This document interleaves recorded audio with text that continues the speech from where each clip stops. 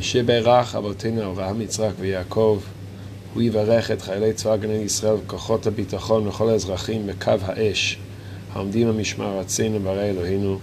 ייתן אדוני את אויבינו הקמים עלינו ניגפים לפניהם, הקדוש ברוך הוא ישמרם מכל צרה וצוקה מכל נגע מחלה.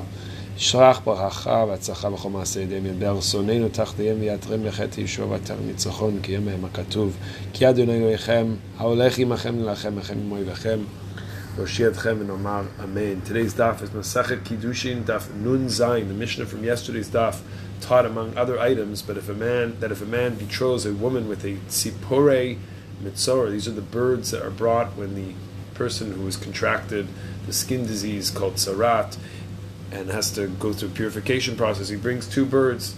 So if he gives these birds as a gift to his betrothed, he wants to do Kiddushin with this, it's not an effective Kiddushin.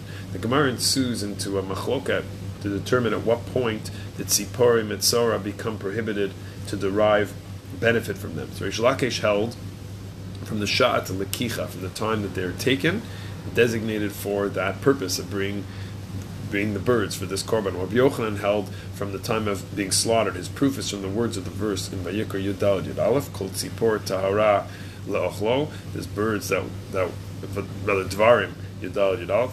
Any bird that you want to eat that's pure can be eaten, which includes permissibility to eat one of the 2 birds brought by the metzora, known as the mishulachat, the bird that is not slaughtered but is rather set away to freedom. While the next verse, and that which you shouldn't eat from them, includes the second bird that is indeed slaughtered. Let's try to understand this better with the deep approach of the Sfas Emes, starting with Rashi on Chumash, the reason why the metzora brings birds in the first place of all the animal kingdom is because they chirp and make a lot of incessant noise, symbolizing people who speak without restraint. But why 2 birds as opposed to 1? Sfas Emes quotes the Zohar, incredibly deep idea, who says that a person is punished not only for saying things that they shouldn't say, but also for things that they should say, but are withholding saying those things. When Shlomo HaMelech said in Mishlei, in the 18th parak, Pasuk Chafal of Hachayim v'Hamaves b'Yad Halashon.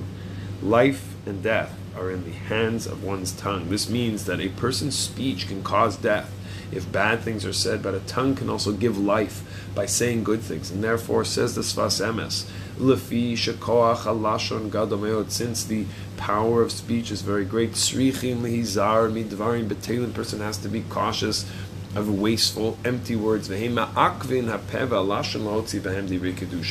to be careful not to speak empty words devoid of content and meaning. It's a way to understand the Gemara in Yoma. By doing this, you are preventing the holy words from coming out of your mouth. The Gemara in Yoma says, "V'dibarta bam." Person who speaks dvarim betelim, speaks empty words, is a violation of v'dibarta bam. To speak the words of Torah, like we say in Shema, not wasteful, empty words. As Sfas Emes says, speaking these empty words actually damages one's mouth, and this person becomes less able to speak words of Torah. And how much a person guards their mouth will determine the extent a person can use their mouth for good purposes. 2 birds, for what purpose then? The one that's slaughtered, the shchuta, symbolizes the things we should not say. Lashon hara, rechilut, gossiping, sheker, telling lies, nevel peh, speaking gross words, gross language, disgusting curse words, etc. These are the things we have to slaughter. These are the things we have to cut out. These are the things we have to get rid of. To get rid of that evil, if they get rid of that rishus, all those things that could be inside of a person. That's the bird symbolizes that. But what's left is the second bird. The metzora can now use his mouth. His mouth is free. His mouth has been freed. You've got rid of the evil. You've got rid of the rishus. You've got rid of all those negative emanations of a person. Set free his tongue. And that's why Gemara says it's kosher to eat. If it were to be slaughtered down the line, then you could eat that bird. Our words can bring life, or they can chas v'shalom bring death. Think about that for a second. And think about how you can bring more life into this world through a kind word or inspiration, through words of Torah.